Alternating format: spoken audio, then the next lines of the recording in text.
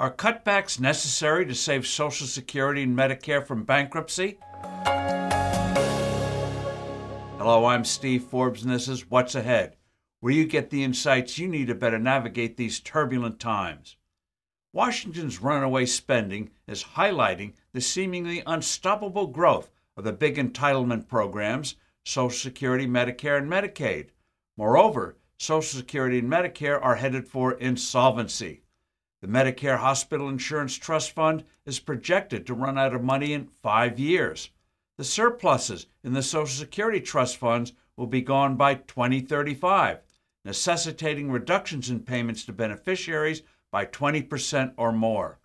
Those trust funds are now paying out more than they're taking in. The looming disasters are prompting plenty of proposals of what to do. They range from raising ages for eligibility, to raising taxes, to cutting benefits. Happily, all of this wailing and hand-wringing is unnecessary. The right changes, and I emphasize the word right, won't mean fewer benefits for recipients. In fact, for many, it'll be the exact opposite. Start with Social Security. Fortunately, the nation has enough wealth to cover the promised benefits for those who are on the system or slating to go on it in the next generation, especially if Washington adopts pro-growth economic policies similar to those of John Kennedy and Ronald Reagan. It's younger people who have to worry about getting seriously shortchanged. The solution here is obvious and easily doable. Allow younger workers to have a portion of their payroll taxes go to their own personal retirement accounts, similar to a 401k or IRA, with proper regulatory safeguards. Studies show these people end up with significantly higher benefits than they'd get with the traditional Social Security system. It would turn a capital destroyer into a capital creator, an immense stimulator of future prosperity. As for Medicare, two approaches would more than save the day. Offer beneficiaries a new part, call it Part G for great.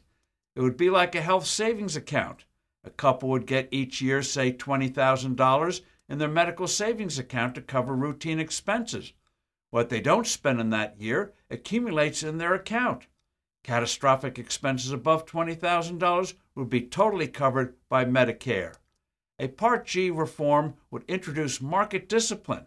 Beneficiaries would police prices because it's their own money, not the government's. This gets to the basic problem of American health care today. There is little market discipline because the current system is based on third parties, primarily large insurance companies, Medicare and Medicaid, not the individual patient. But this is about to change drastically. More company health care plans have high deductibles and copays. Individuals are paying more out of pocket than ever before. Result, a real consumer patient-oriented market is beginning to emerge, which will, in the years ahead, drastically reduce bloated health care costs. As for skyrocketing Medicare costs, let states offer beneficiaries personal health savings accounts similar to Medicare Part G. The best way to save Medicare and Medicaid is to unleash the power of patients by letting them, not those third parties, have the power of the purse. I'm Steve Forbes. Thanks for listening. Do send in your comments and suggestions. I look forward to being with you soon again.